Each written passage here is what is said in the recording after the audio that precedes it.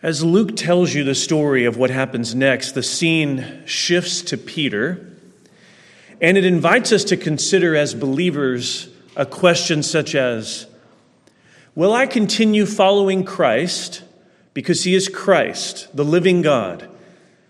Or am I with him as long as things are going as I thought they should? Because if you consider Peter's mindset, things in the Garden of Gethsemane take a turn. And he can face the kinds of temptations we would all face, feeling quite confident about the direction things are heading and the Lord who is with us, as long as everything seems to be lockstep with what we thought would happen. Peter draws his sword, he cuts off the ear of the high priest's servant, and Jesus says, no more of this. And I suggested to you this morning that we should connect that episode in the Garden of Gethsemane with this high priest courtyard scene. It's often clear to us that in this courtyard scene, Peter's denying of Christ reveals his fear, cowardice, a number of words that fit the scene. But immediately prior to this, it was not cowardice or anything like that was on display in the garden. But instead, a boldness, even beyond what might even been reasonable for Peter to display, drawing his sword, ready to start in combat against an armed, arresting crowd that's come for Jesus. But in Peter's mind, and no doubt representing the disciples as a whole, a disillusionment begins to set in the most practical sense. They have heard him say, the Son of Man must be betrayed, and he must be delivered up, and he's going to suffer and die, and then on the third day rise again. But for those events now to be unfolding, to begin living and experiencing the Christ taken from them, this was not something easy to process at all. And it's easy for us to look in hindsight at the things that we know these were leading toward, the victorious resurrection from the dead, ultimately, where he is triumphant over death and all of his enemies. He's vindicated before God. But that is not where Peter is in the high priest's courtyard.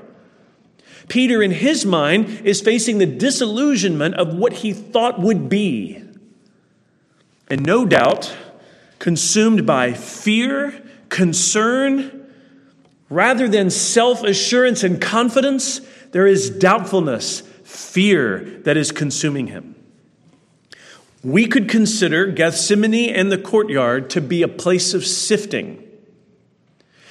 Jesus told him in verse 31, Simon, Simon, behold, Satan demanded to have you, that he might sift you like wheat.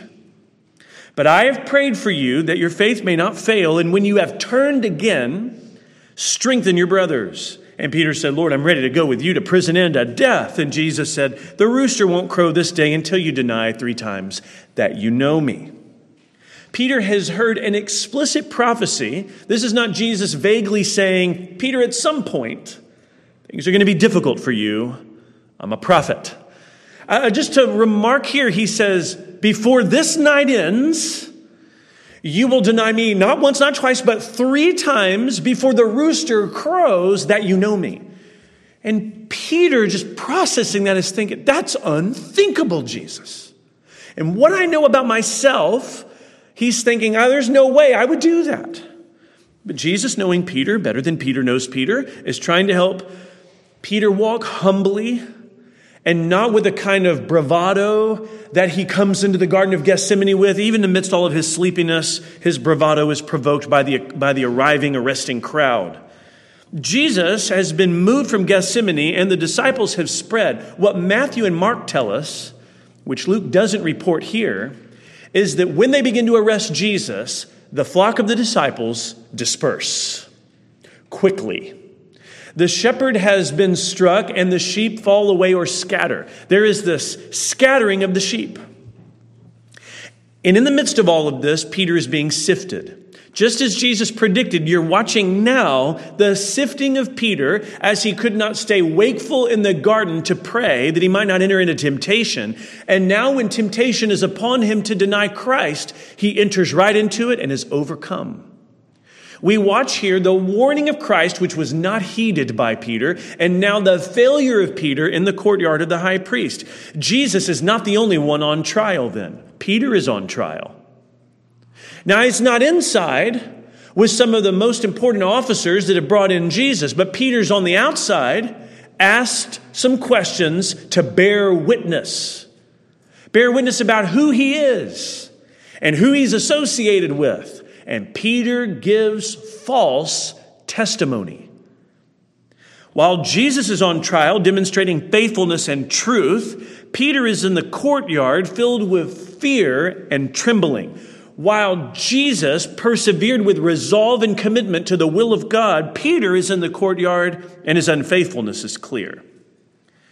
You will deny me 3 times this very night before the rooster crows, Jesus said.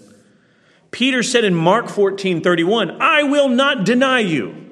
So Jesus has said what's going to happen, and Peter says, that won't happen. Which is also a display of a high degree of self-confidence that Jesus can say what's going to happen, and Peter say that's not going to happen. And of course, it's Peter's humbled pride that we see in the courtyard. In verses 54 to 55, let's look together at the arrival at the courtyard itself. Then they seized him and led him away. Just marking what these pronouns refer to. The they is the temple guards, the soldiers from the Romans, any of those that were lent, as well as Pharisees, chief priests, this motley crew of characters marching into the Garden of Gethsemane. They seized him and led him away. This is after Jesus heals the ear of Malchus, the servant of the high priest. This is after he told his disciples, no more of this, for Peter to put away the sword and the other one not to be drawn at all. They seized Jesus, and at this moment, the other Gospels tell us the disciples leave. They begin to lead Jesus away. So now this crowd, this glowing group that's been in the dark heading to Gethsemane has done what they've needed in the cover of night. And now they're moving backward with Jesus and they're heading to the high priest's house. When you look at Matthew, Mark, Luke, and John, these 4 Gospels give us 3 phases of Jewish interrogation. 3 phases of Jewish interrogation. Only John's gospel gives you phase 1. He's taken to Annas. Annas is the father-in-law of Caiaphas. He's a former high priest, but he's not the current one. He's still alive. Rome had a strong influence on who the high priests were, and they did not have to be high priests who died to be replaced. Sometimes they were replaced while they were alive. And this is the case with a man named Annas. And they go to his home first, likely in deference to his widely regarded position and past role in Jewish life, and no doubt because of renown that he still possessed. They bring Jesus there, John 18:13, a brief encounter with Annas. There's no formal judgment that's announced there. That's going to be more pronounced in phase 2 and phase 3. Phase 2 is a meeting with Caiaphas. This seems to be what we notice in Matthew, Mark, and Luke. A meeting with Caiaphas, and then finally phase 3, an assembly of the Sanhedrin, which is the high court of Judaism. They couldn't exact the death penalty, they couldn't execute someone, but they could certainly deliberate as a judicial body over any violations against the Jewish law, and they could state some kind of formal verdict of what they thought should happen. So you have a brief meeting with Annas, a meeting with Caiaphas, the reigning high priest, and then a more formal, or I should say middle of the night meeting with whoever could gather, a quorum of the Sanhedrin, phase 3. Matthew, Mark, Luke, and John give you those 3 Jewish phases. And from that point, there are 3 Roman phases. We'll deal with those on a later date. So the 3 phases of the Jewish trials, we'll look at phase 2, having already implied phase 1 from John. When they arrive, they come into the high priest's house, and Peter was following at a distance. I wonder if this surprises you. The disciples had scattered, and Peter's going just far enough to see where the group moves. And it says he began to follow at a distance. This is not a circumstance where Peter would want to say, well, I'm going to cross over with you guys. In fact, I'll hold one of the torches. Let's just walk together. This is Peter very sheepish about what's just happened. He has felt humiliated, no doubt, in the garden, confused by the actions of Jesus, though Jesus has earlier predicted what happens. Peter's going to see where this all leads. That's probably what's on his mind. He's following at a distance because this is Jesus. And he's being sifted, whether he realizes it or not. It tells us in verse 55 that when they had kindled a fire in the middle of the courtyard and sat down together, Peter sat down among them. If this is occurring in 33 AD, you're dealing with the month of April. And in 33 AD, even in the evenings of this area in Jerusalem, it would be chilly at night. And we would not be surprised that spring nights in Jerusalem would have a warm fire for people to enjoy. There is a fire kindled in the middle of the courtyard in the middle of the night. There's nothing normal about this. Seems kind of odd, sketchy even, suspicious. In the middle of the courtyard, there's a group that's gathered. And part of these that would be gathered at the courtyard of the high priest includes the arresting crowd that's traveled from Gethsemane. In other words, it's not like Jerusalem's awake in the middle of the night and you've got all these people stopping by the high priest's courtyard. The people, in other words, who are at the high priest's courtyard are aware to some degree of what's been happening. They kindled a fire there. And they sat down, and Peter sat down among them. Now, friends, there is an element of risk to that. This is not the safest place to be. So even while we notice the unfaithfulness of Peter and what comes, there is a reality that we need to see that none of the other disciples are there. He's followed. So he followed at a distance, and around the fire they are. According to Matthew 26:58, he wanted to see the outcome of the event. Matthew 26:58 reads this way. Get to the right page here. Matthew 26:58, Peter was following him at a distance as far as the courtyard of the high priest, and going inside, he sat with the guards to see the end. Which means inside the courtyard, among people where it may be risky to be around, wanting to know where all of this is going to lead. Verses 54 and 55 then set the scene.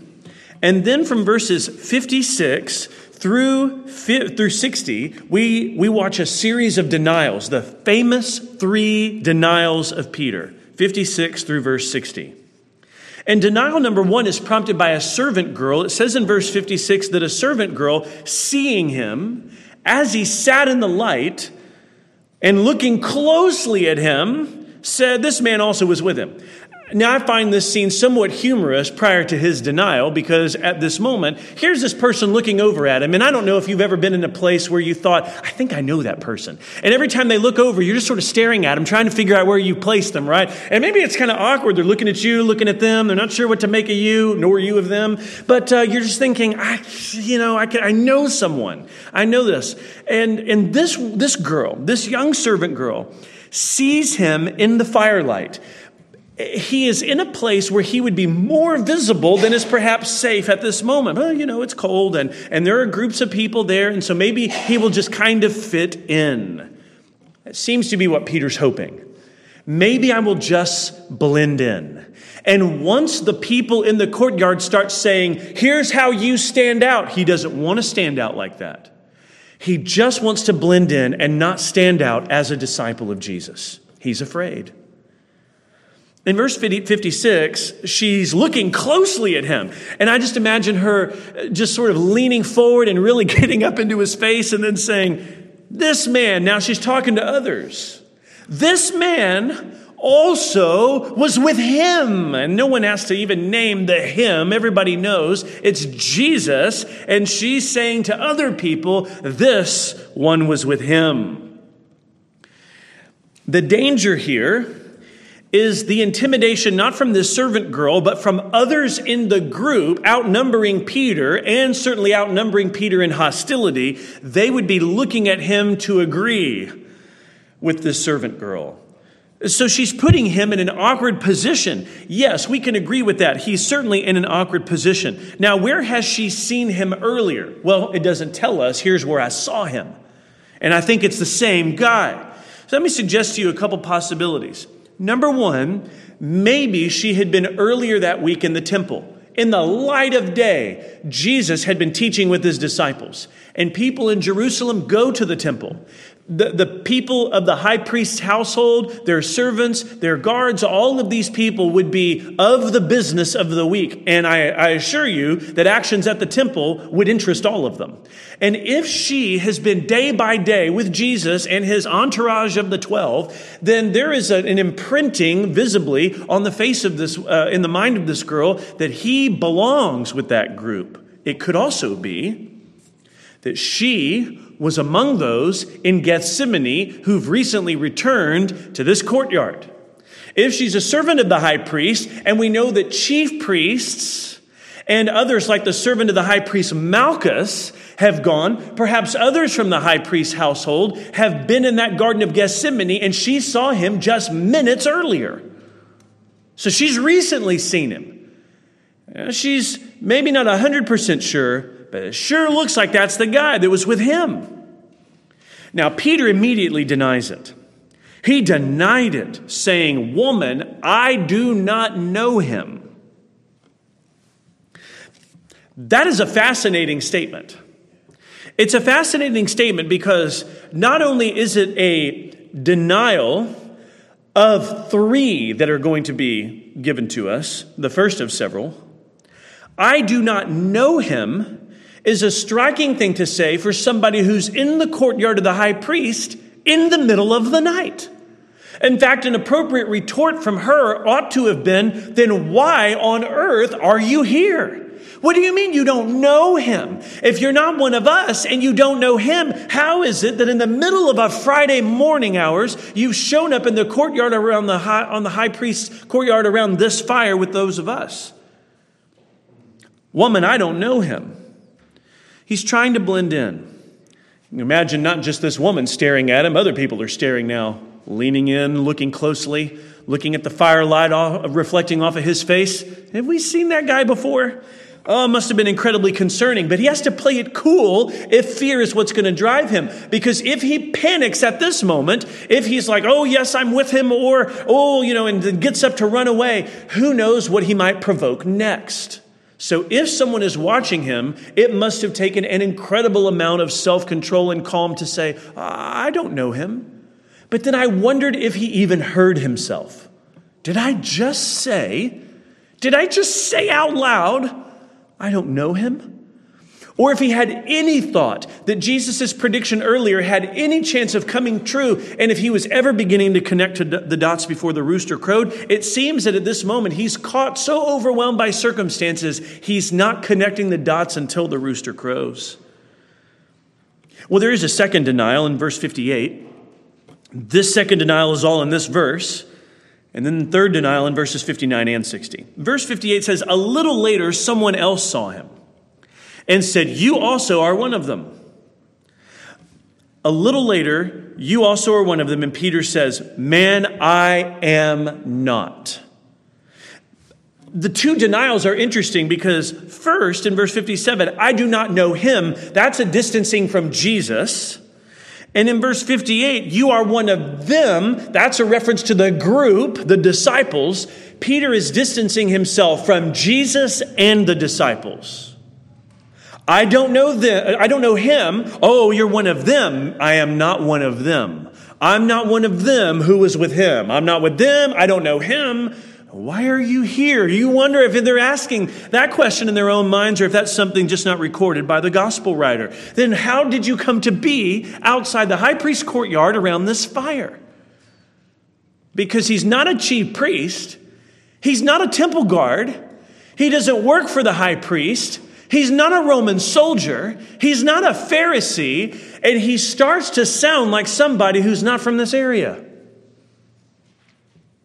This is where the third denial is interesting. It says in verse 59, "And after an interval of about an hour, still another insisted, saying, "Certainly this man also was with him, for he too is a Galilean." An hour passes, and if you're Peter, you might think, okay, enough, I've outlasted this, okay? I've had to deal with her, and I've had to deal with him, and these questions that are coming at me, but every minute that passes, he must be thinking to himself, surely I'm in the clear. After all, these aren't just, minutes, but an hour that goes by. After an interval of about an hour, all of a sudden it comes up again. I thought I was past this. Certainly. Oh, that's not a good word for anybody to use where there was previous doubt or questions. Here is an assured statement from somebody. This is another way of saying, I guarantee you, this man was also with him. Which means not only does he know Jesus, he's also with those disciples, both of which Peter has denied. And this person says, most certainly he was with Jesus, for he too is a Galilean. Why is that phrase important? Because as they have heard Peter talk, as can be the case for people who are not from a region and show up to that region, you might listen to someone speak where you've traveled, and they might listen to you, and you both can agree that because of the way you're pronouncing things and the accent on you, that neither of us are from each other's places. You're here and I'm from over here, and we both recognize that fact. And a Galilean would not sound like somebody from Jerusalem. That means this man doesn't even live around here.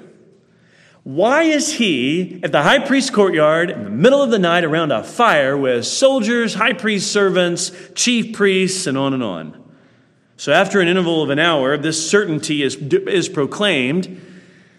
And according to John 18:26, it's even more interesting. John 18:26, there is some more identification of this figure. John 18:26 says, one of the servants of the high priest, a relative of the man whose ear Peter had cut off, said, "Did I not see you in the garden with him?" And then Peter again denied it. So in John 18:26, we find that this third speaker, certainly this man was with him. How does he know? Because Peter cut the ear off of his relative. They're working for the high priest, and there's a family member in the garden. He's like, I was there in the garden. I saw you. I saw you. So his accent stands out. He's been identified, and even after more than an hour, certainty is being proclaimed. Now, Peter says in verse 60, "Man, I do not know what you are talking about." The content of these denials is interesting. I don't know him. I'm not with them. I don't know what you're talking about. All of these refusals to consider the question. Sounds pretty defensive to me. What's he got to hide, right? I mean, I don't think it's helping his case that he seems to be getting increasingly worked up. And according to Mark 14, he begins to deny this with such confidence and insistence that he starts bringing down curses upon himself. And I don't mean profanity. I mean, he is speaking that God bring a curse upon him if he's lying. Oh my goodness, what a horrifying moment for Peter to so be driven by fear that he is invoking the judgment of God upon himself if he's telling a lie. And of course we know he is lying to all these around the fire. He is lying to them, and he's speaking with such certainty and confidence. He's saying, I swear, may God strike me dead. May a curse be upon my head. Language like this. We could imagine him saying, may I be accursed if I actually know Jesus. Or may a judgment of God fall upon me and the woes of judgment be upon me if I'm actually one of those disciples. When he is indeed those very things, one who knows Jesus and one of the disciples. In verse 60, what all the other Gospels report is that after these three denials, while he was still speaking, the rooster crowed. The rooster crowed. Jesus had specified this. This detail matters in Luke 22:34. The rooster will not crow until you deny me 3 times. Denying that you know me, which Peter has done. And the rooster crowing is this remarkable detail showing the prophetic fulfillment of Jesus' words, the insight and prediction of what he has in Peter's individual future. Not only is Jesus in absolute control, he knows not only what's in store for him, he knows what's in store for his disciples. He knows what's in store for us. And he says to Peter and all of his disciples, Satan desires to have you, to sift you like wheat. Peter here is being sifted, and the rooster crows to climax this period of sifting. And then verse 61 is a verse only Luke tells us the first part of the phrase, that is, the first part of the verse. And I really want us to pay attention to this moment. Verse 61 says, and the Lord turned and looked at Peter. The setup of the high priest's house was probably more than one level, to where anyone in the upper could look at someone in the lower region.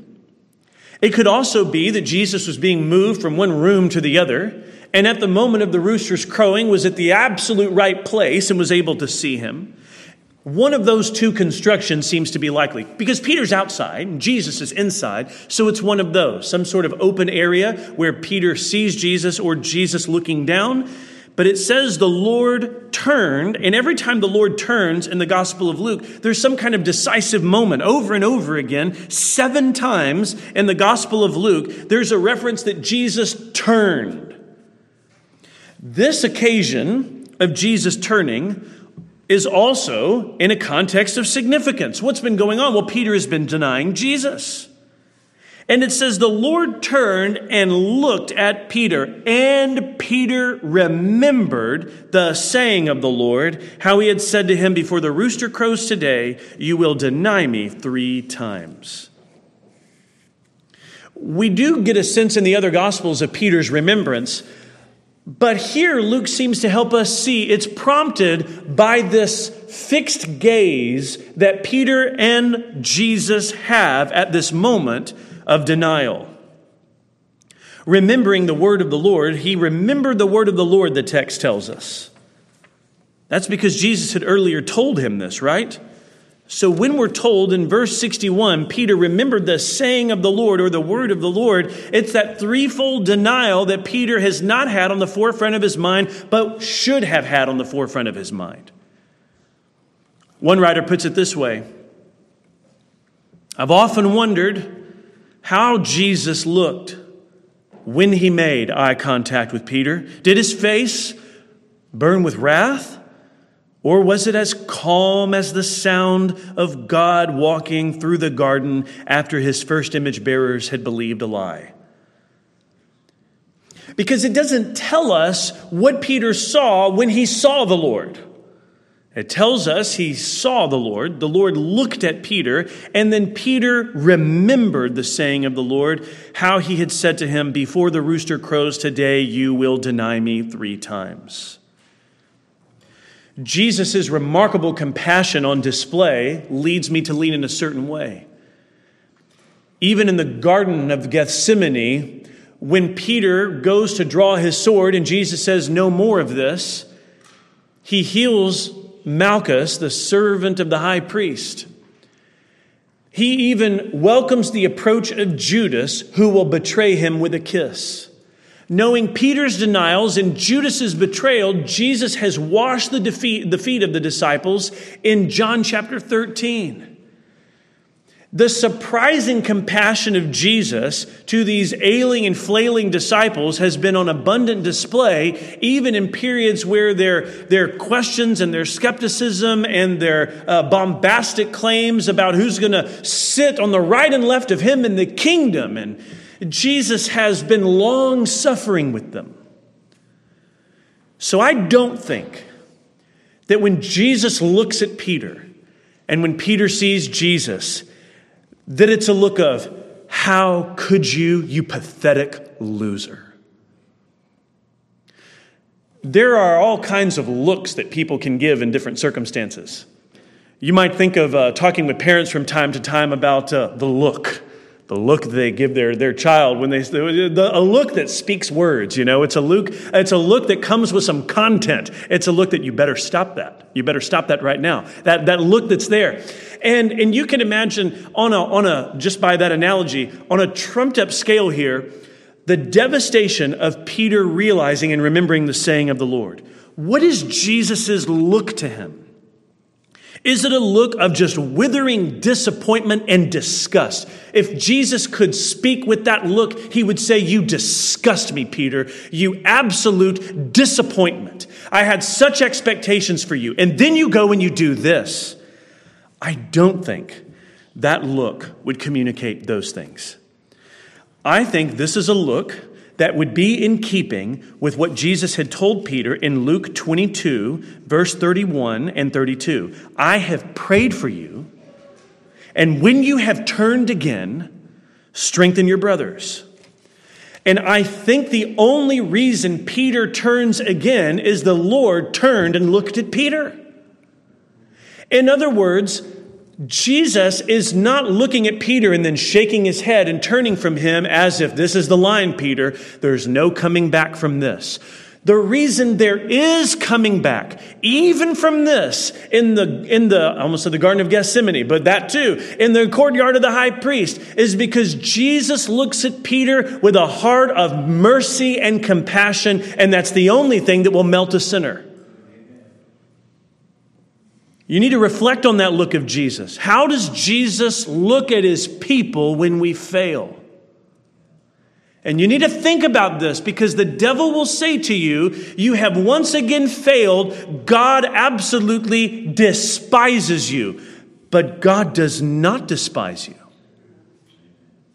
It would be a lie from the evil one to say it's Jesus' hand-wringing, disgusting look toward his people that we would see if we were to peer behind the veil. I think here we are seeing a look that melts Peter, which is part of Jesus' heart already consistently toward Peter, a heart of mercy and compassion. And when Peter looks to Jesus, he once again sees his merciful, compassionate Lord. And Peter realizes, I am denying that I know him. If anyone we ought to align ourselves with, it's to confess him, not to deny him. We should reflect on this look. A look of forgiveness and encouragement. Jesus is going to pray on the cross, "Father, forgive them, for they know not what they do." If we were to say that the look here had to be one of wrath and burning indignation and rebuke, then that would be out of step with the way Jesus has treated his enemies and even his own disciples prior to this. It would have to require us to see a scene out of step with every other display of Jesus' compassion in those surprising moments. We might think, what does Peter deserve? Now, we might think that in his denials and given everything he's done, so much misunderstanding, so much self-exaltation and confidence, that here Jesus ought to have just given him what for. But here's the surprising scandal of grace over and over again. Jesus looks at us with a heart that is not what we deserve, but overflowing with compassion and mercy. One commentator puts it this way: Peter had not thought about anything but saving his own skin.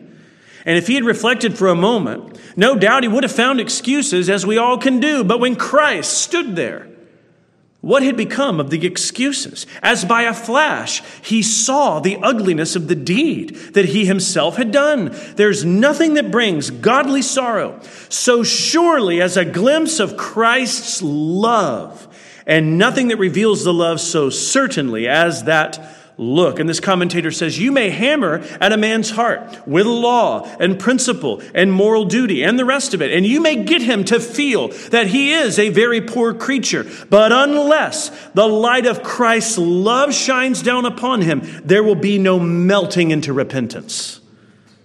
I know it's a long quote, but it's to say the righteousness of Christ and the holiness of Christ and the splendor of Christ and the mercy of Christ is in that look.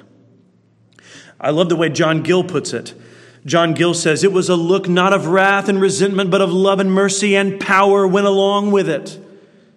Gill says it was not only a signal to Peter to put in remembrance of what he had said. It was a melting look to him, a means of convincing him and humbling him and bringing him to repentance. And if we would think about this gospel news, that in our failures and in our sins and in our weaknesses and in our shortcomings and all the things that we can add to that list, if we can think about how does Christ see me?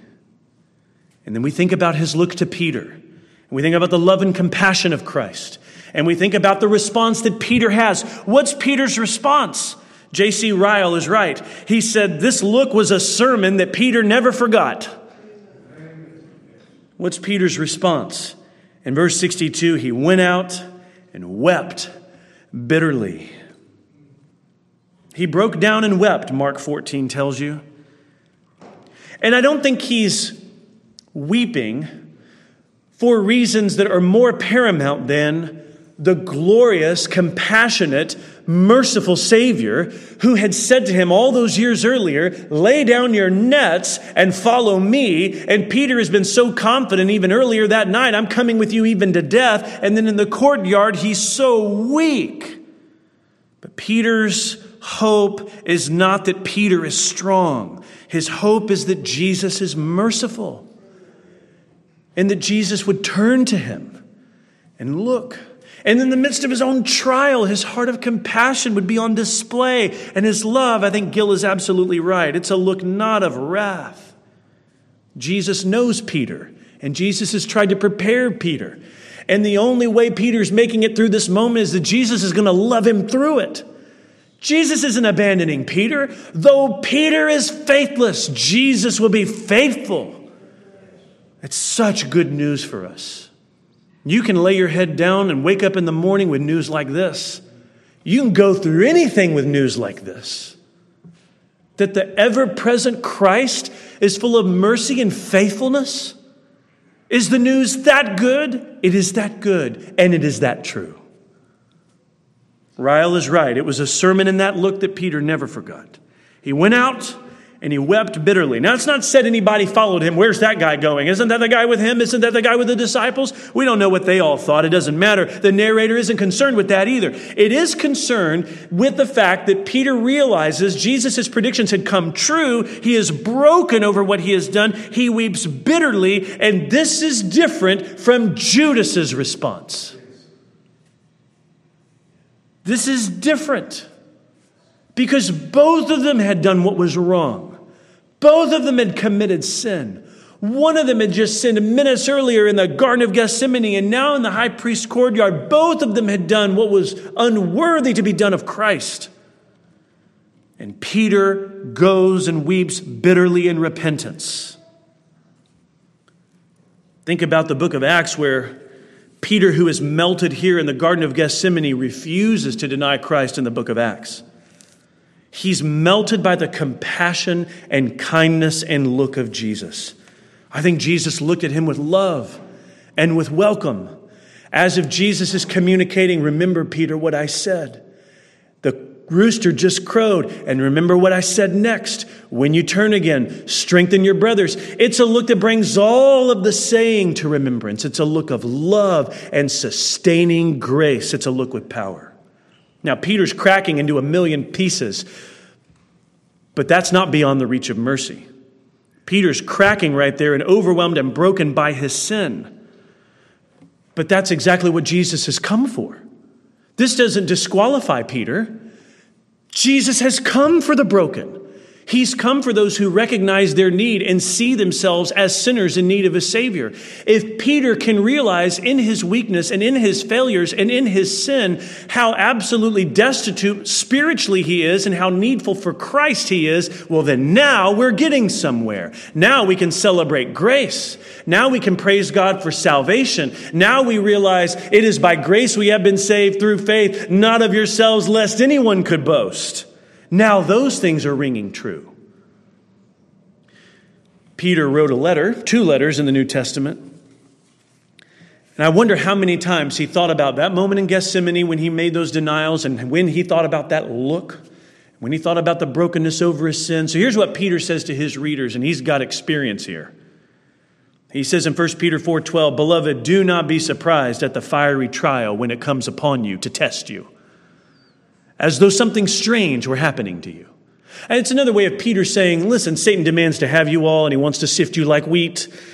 So don't be surprised when the fiery trial comes. Peter says, rejoice insofar as you share Christ's sufferings. That's so different from, I don't know him, I'm not with them, I don't know what you're talking about. Rejoice insofar as you share Christ's sufferings, that you may rejoice and be glad when his glory is revealed. Peter says, if you're insulted for the name of Christ, you are blessed, because the Spirit of glory and of God rests upon you. But let none of you suffer as a murderer or a thief or an evildoer or a meddler. If anyone suffers as a Christian, let him not be ashamed.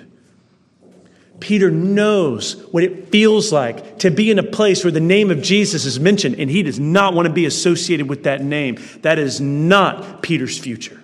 That slice of time in Gethsemane, that does not determine Peter's future. You know what Peter needs? The compassionate, merciful look of Christ and to be broken over his sin. Jesus restores him. Peter, do you love me? Peter, do you love me? Peter, do you love me? 3 times he denied Jesus. 3 times Jesus brings him back in John 21.